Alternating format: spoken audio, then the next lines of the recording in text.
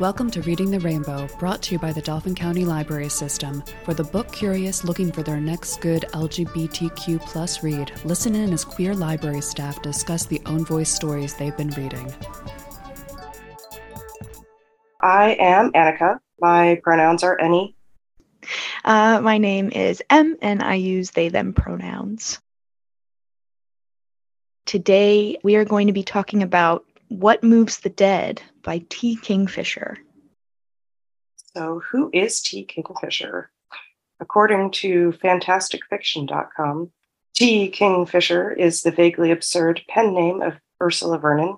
In another life, she writes children's books and weird comics, and has won the Hugo, Sequoia, and Ursa Major awards, as well as half-dozen Junior Library Guild selections.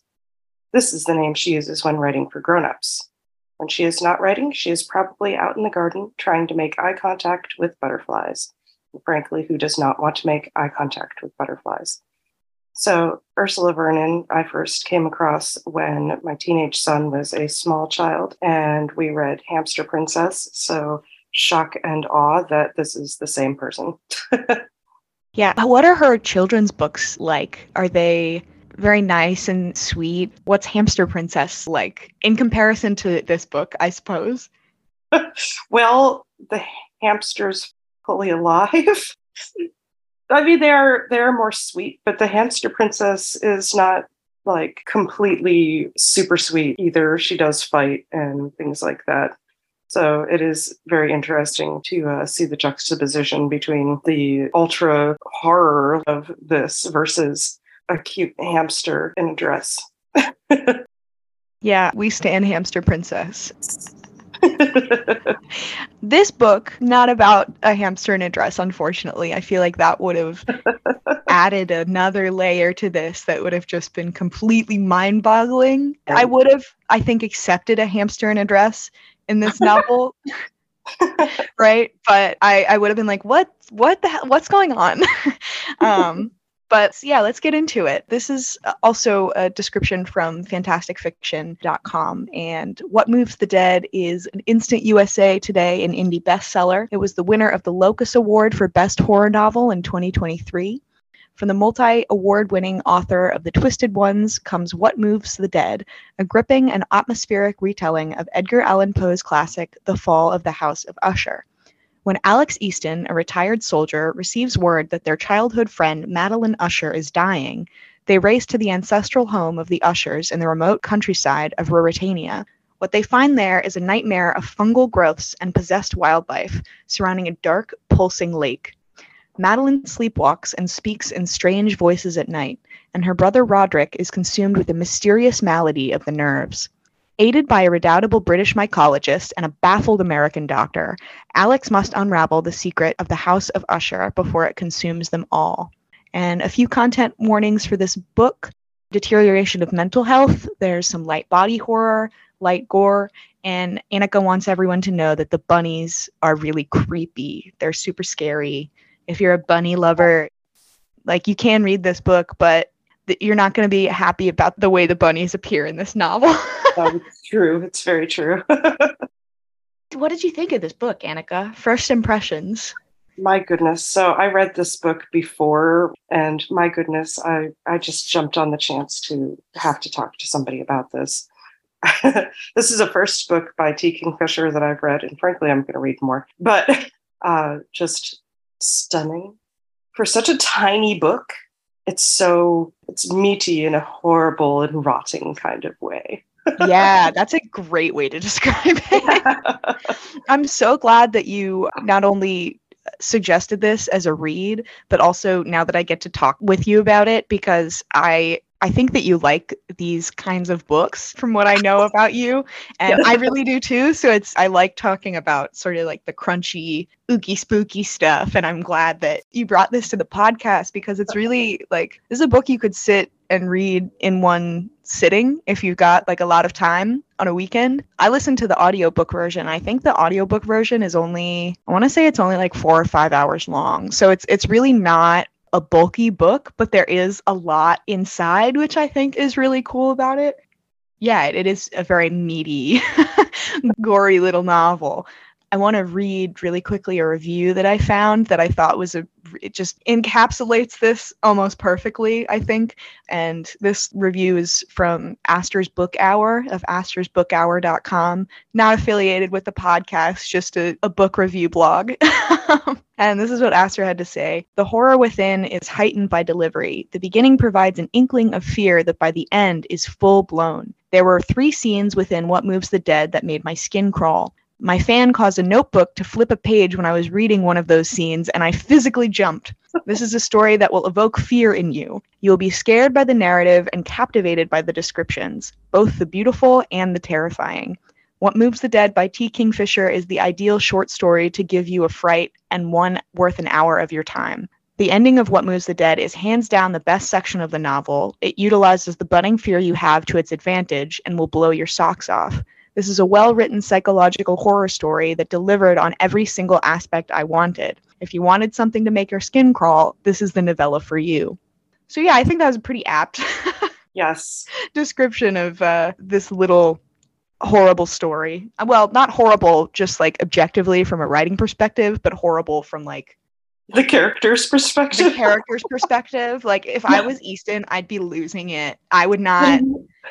I don't know what I would do, but I don't think I would be as gung-ho about finding the source of the problem. I think I would just be like, I need to get my friends out of here ASAP. Like, we need to go.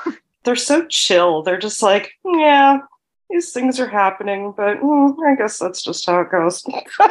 I mean, by the end, they're a lot more excited about things, but still, I guess they're the perfect character because any other person would have just hightailed it out of there.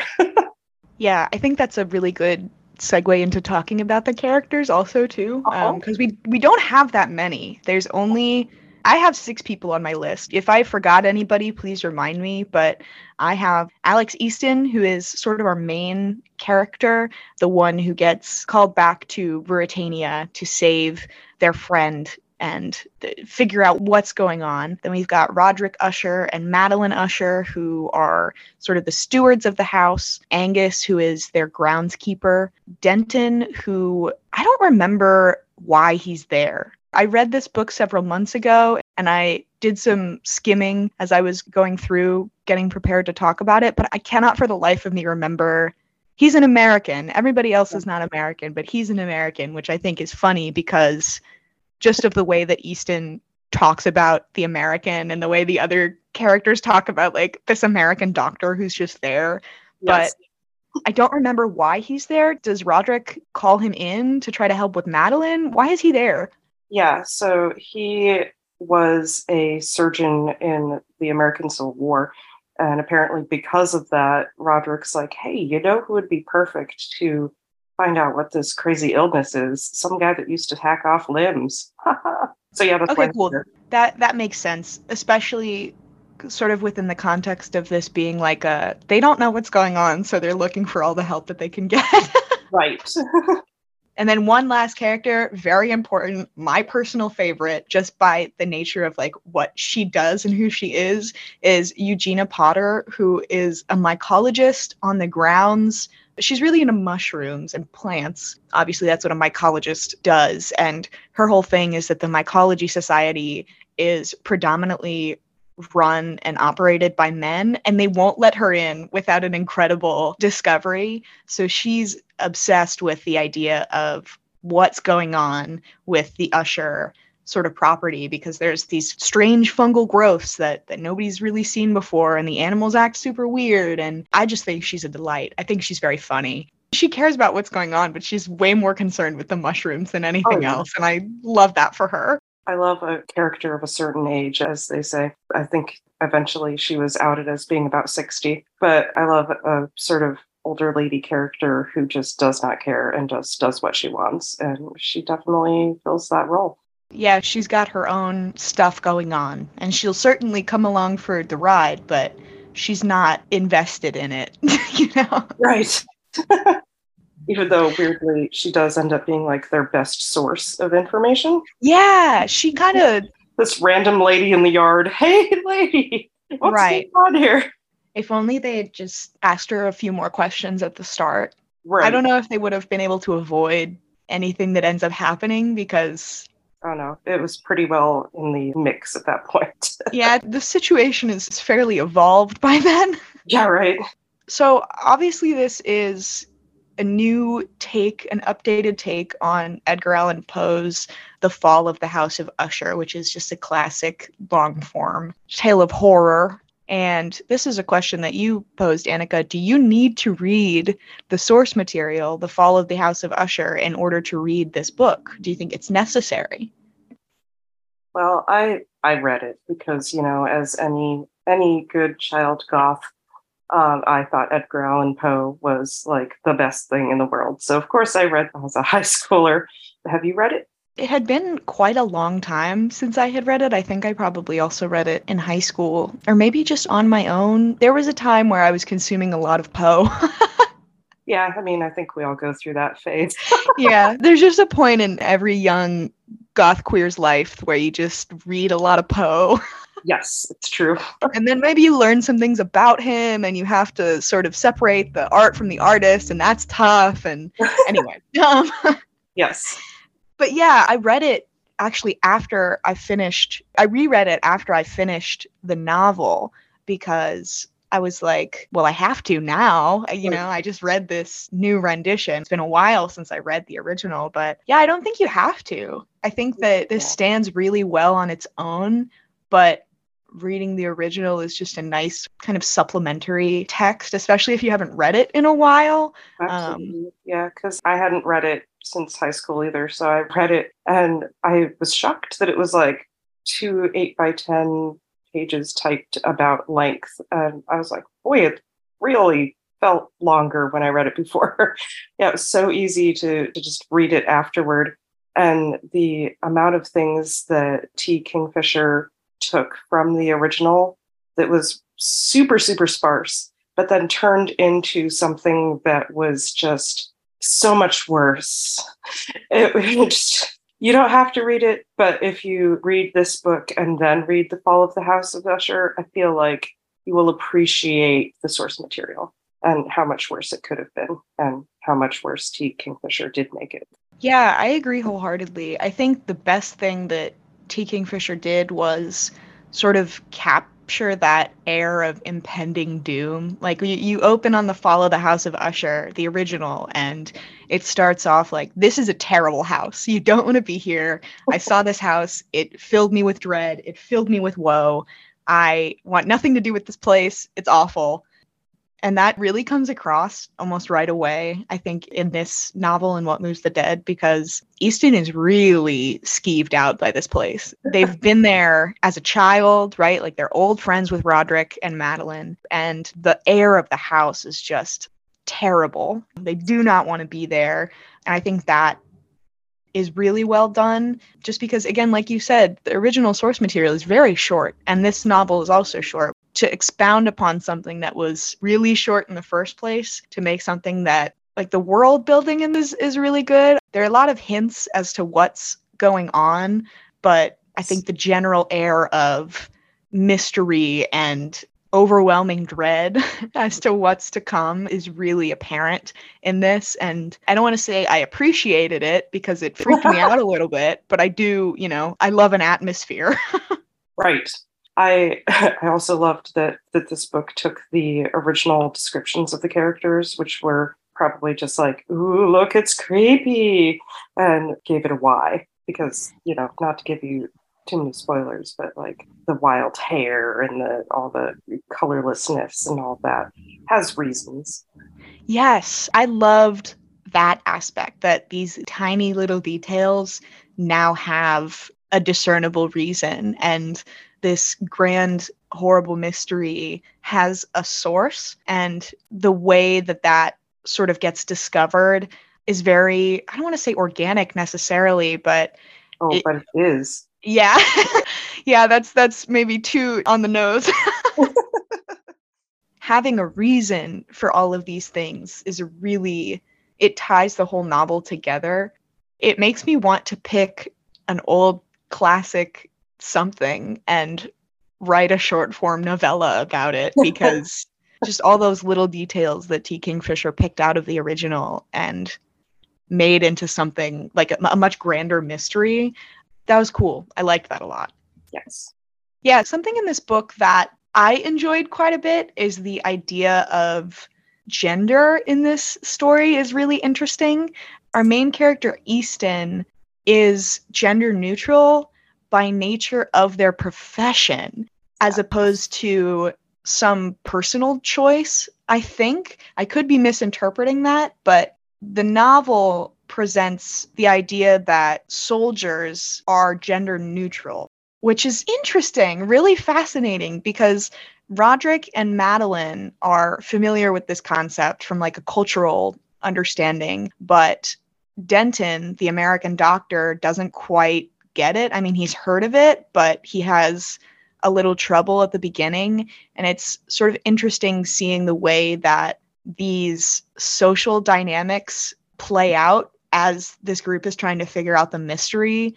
I don't know. It's just, yeah, I don't know. What do you want to say about this, Annika? So, yes, this is why we are here. This is why a queer reading podcast is covering this book. And this is part of the reason why I wanted to talk about this book so much, because how cool is it that this book has its own idea of pronouns and gender. I have here all of the different pronouns. So they have pronouns for she and he, as usual, but then they have va and von, which is used just for children and the church. And then ka and kan, which is Easton's pronouns, which means soldier. I have a quote here. It says, they hand you a sword and a new set of pronouns when you sign up. So I just found that really fascinating, that in order to become a soldier, you just give up everything you used to be to become a soldier, including your pronouns. And that just is really kind of cool to me, especially the gender neutral for children as well. That's not really mentioned a whole lot in there, but I just love that added part.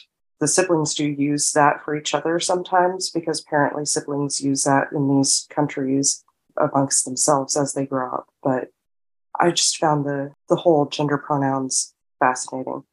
And there's a whole section on like how it became to be, sworn soldiers. And that's what the people who give up their gender to become soldiers are called, as sworn soldiers. It apparently all started with one person who wanted to become a soldier, and they didn't kick her out after a while. And so eventually everybody became cop. But yes, if you can't tell, I'm super fascinated by this.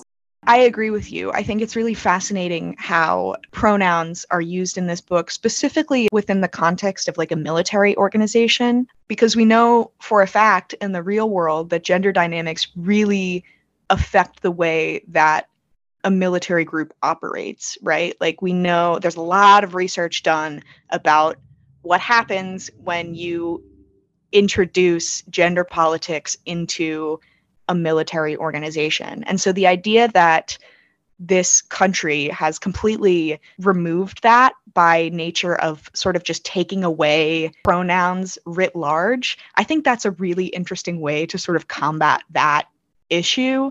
And the way that people treat Easton as a result is really, it's fascinating. And we don't get any sort of biological clues, I don't think, about Easton's, biological gender, but I don't think that matters, right? Because the idea is that soldiers are gender neutral and children are gender neutral. And this cultural idea that certain groups don't have any sort of gender roles assigned to them or gender rules assigned to them, specifically children and the military, like that is a fascinating world to create, because that's where we see a lot of those gender roles enforced, particularly in children, particularly in those systems of power, right?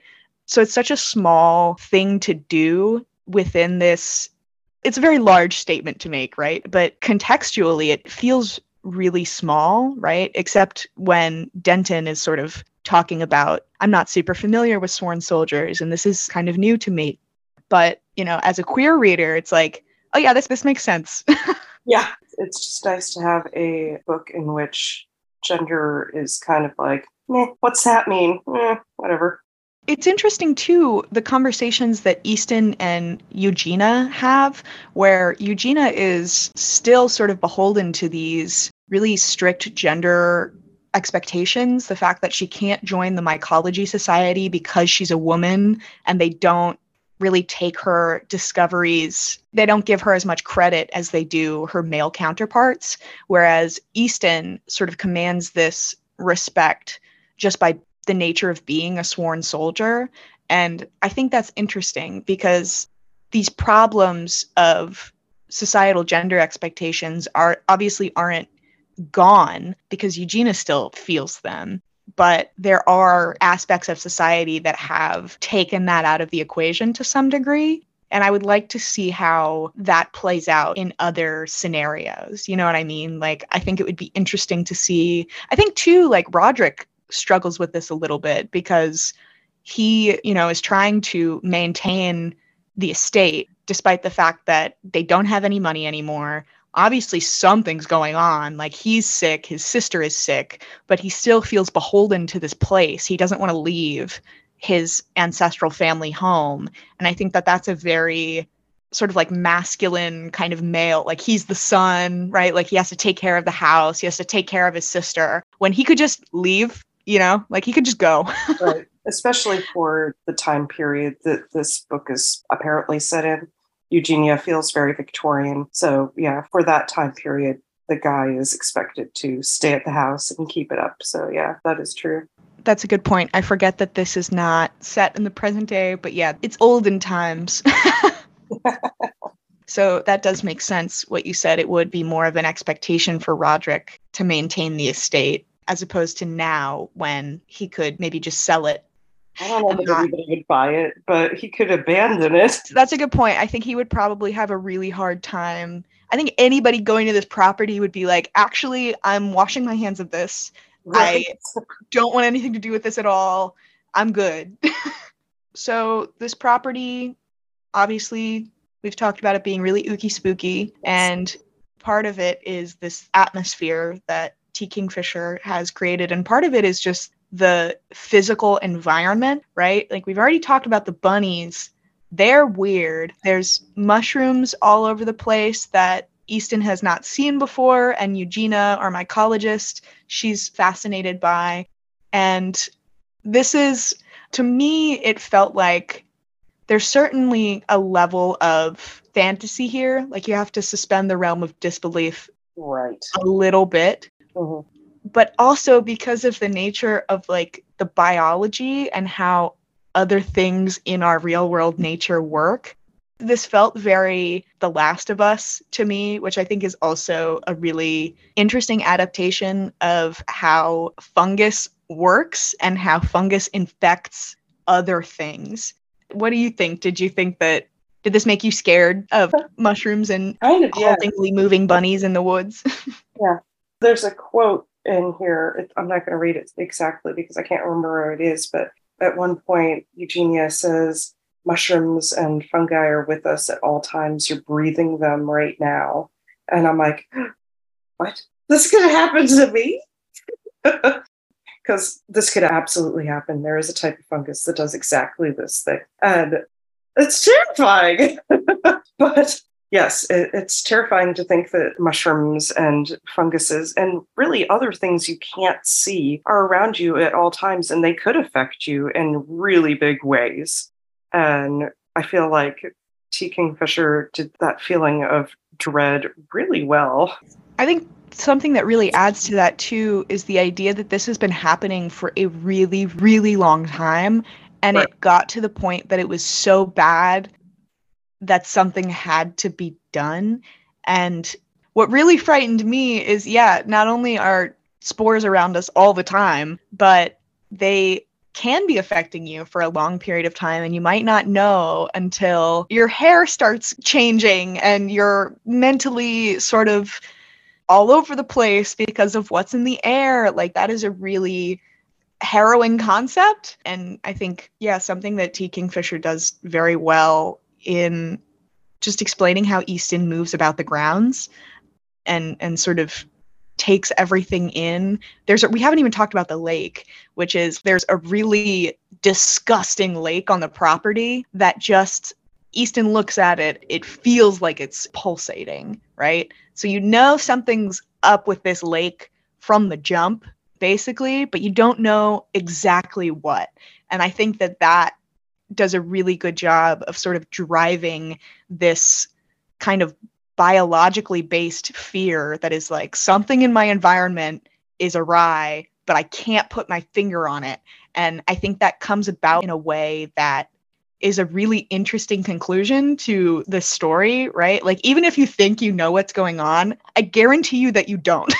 Like, I had a pretty good idea of like what was happening, and then it got to the end and I was like, oh, there's more to this that I don't know how to take. Like, the ending adds sort of an extra punch that, again, even if you think you know exactly what's happening, it's kind of bananas. I don't know. It's an interesting ending. Absolutely.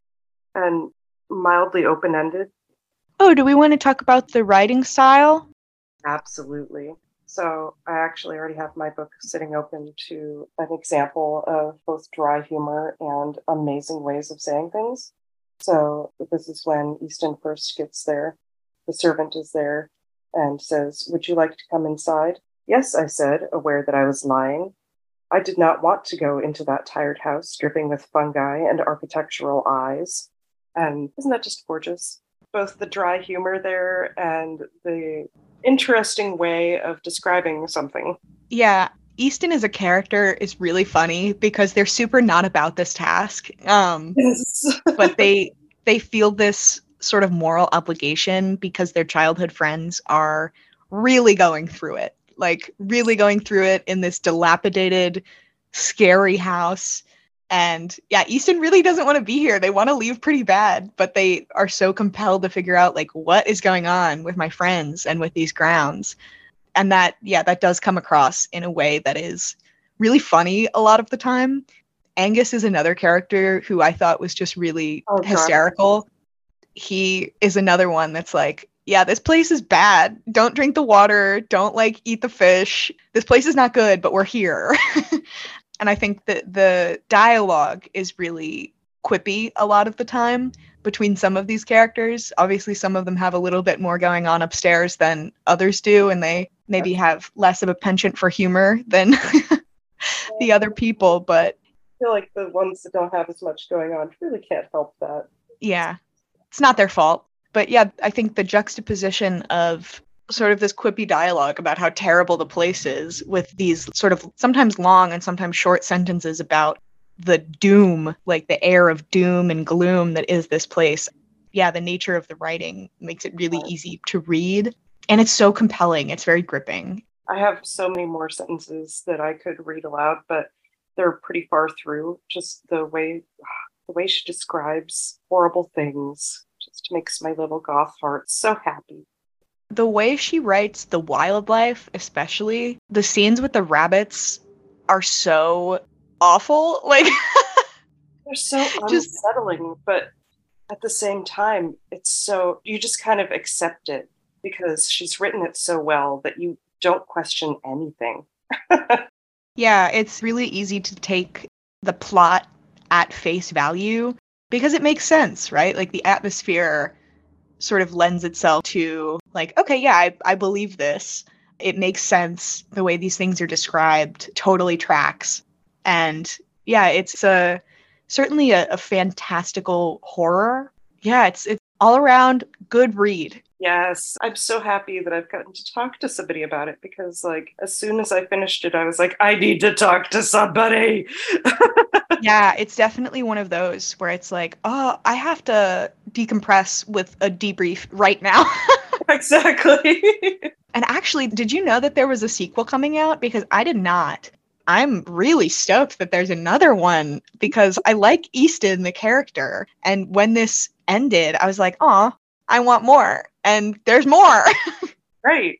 Yeah, I had no idea until I saw it in your outline here. Yeah, so I'm going to read the description for that really quickly because it also seems like compelling and good, and I'm really looking forward to it. It doesn't come out until next year, but I love having things to look forward to, especially spooky ooky books.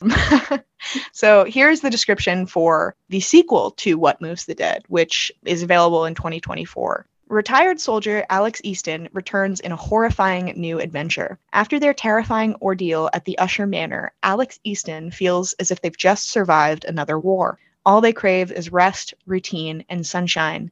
But instead, as a favor to Angus and Miss Potter, they find themselves heading to their family hunting lodge, deep in the cold, damp forests of their home country, Galatia. In theory, one can find relaxation in even the coldest and dampest of Galatian autumns. But when Easton arrives, they find the caretaker dead, the lodge in disarray, and the grounds troubled by a strange, uncanny silence. The villagers whisper that a breath-stealing monster from folklore has taken up residence in Easton's home. Easton knows better than to put too much stock in local superstitions, but they can tell that something is not quite right in their house, or in their dreams. So yeah, I'm really excited for that. The fact that Miss Potter, Eugenia Potter, gets to still stay. Yes, thank you. Yes, to see a future for Angus and Miss Potter, even if it's having to fight another Ookie Spooky, is like, that's fine. Well, maybe not for them. They might not think it's fine, but for me as a reader, I am tickled that I get to see them in another supernatural situation. I feel like she's up to it, and Angus is probably up to it. Oh, yeah. The skeptic just keeps getting in these situations where they're like, that can't be real. Just those two characters specifically are they're so rooted in the natural world around them.